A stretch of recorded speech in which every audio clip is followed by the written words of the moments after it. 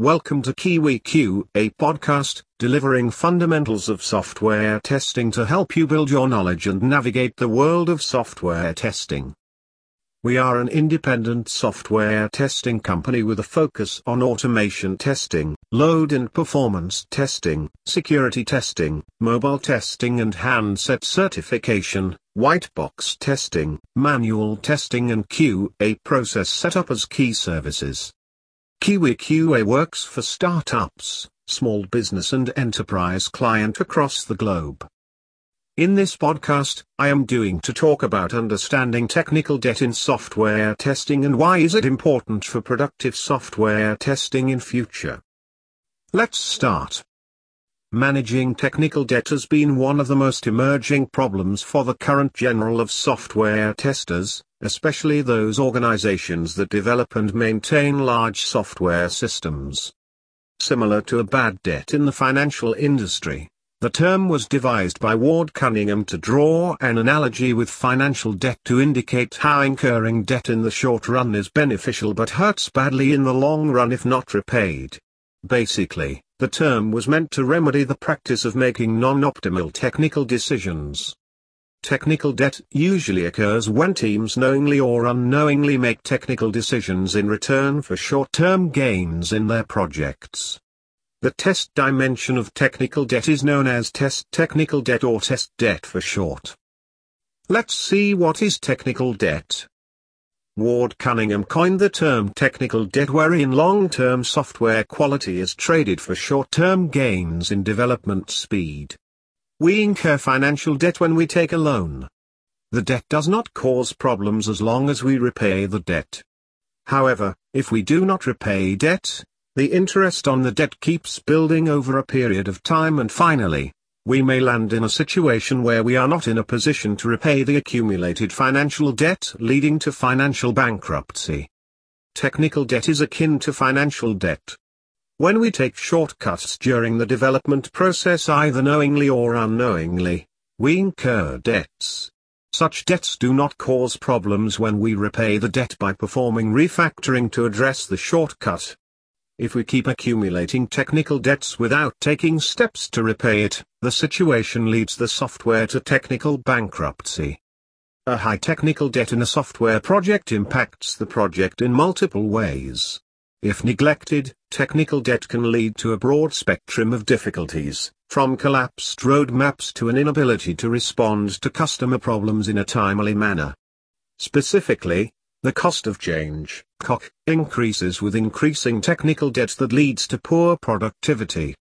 In addition, it starts the vicious cycle where poor productivity leads to more focus on features in the limited time, and that leads to more technical debts due to time constraints. Apart from technical consequences, high technical debt impacts the morale and motivation of the development teams in a negative manner. Let's talk about the causes of technical debt. There are several well-known causes that lead to technical debt, including schedule pressures, lack of skilled engineers, lack of documentation, lack of process and standards, lack of test suite, delayed refactoring, lack of knowledge. Let's see test debt under manual testing. In manual testing, test engineers execute test cases by following the steps described in a test specification. Here is a list of common contributors to test debt that relates to manual testing. Limited test execution. Many a time, the available resources and time to carry out complete and comprehensive testing is not sufficient. Hence, testers execute only a subset of tests for a release, that is, a shortcut, thereby increasing the possibility of residual defects. Improper test design. Manual testing is a time-consuming and arduous process. A test case could be designed with a lot of variations using different data combinations, but then it is necessary for the tester to execute all these combinations. Since the execution of all combination of test cases is a laborious process for testers, they restrict themselves to few happy scenarios for testing, taking a shortcut in test design. This increases the risk of residual defects in the system under test, SUT. Missing test reviews. Test reviews help to improve the quality of test cases and also help in finding the problems earlier. Missing test review could delay finding defects or increase maintenance of test cases. Finally, let's understand test debt in automation testing. Automation testing involves executing pre-scripted tests to execute and check the results without manual intervention. The list of factors that contribute to test debt in automation testing is: inappropriate or inadequate infrastructure. Tests conducted in infrastructure not resembling customers' infrastructure could lead to unpredictable behavior of the software, resulting in reduced confidence in the system.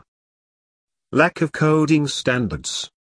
Automated tests need to adhere to a common coding standard. When a common coding standard is not adopted and followed, it increases the effort to maintain the test code. Unfixed, broken tests. Not fixing broken tests or tests not being updated when functionality changes reduce confidence on the tests, decreases quality and increases maintenance effort. Using record and replay.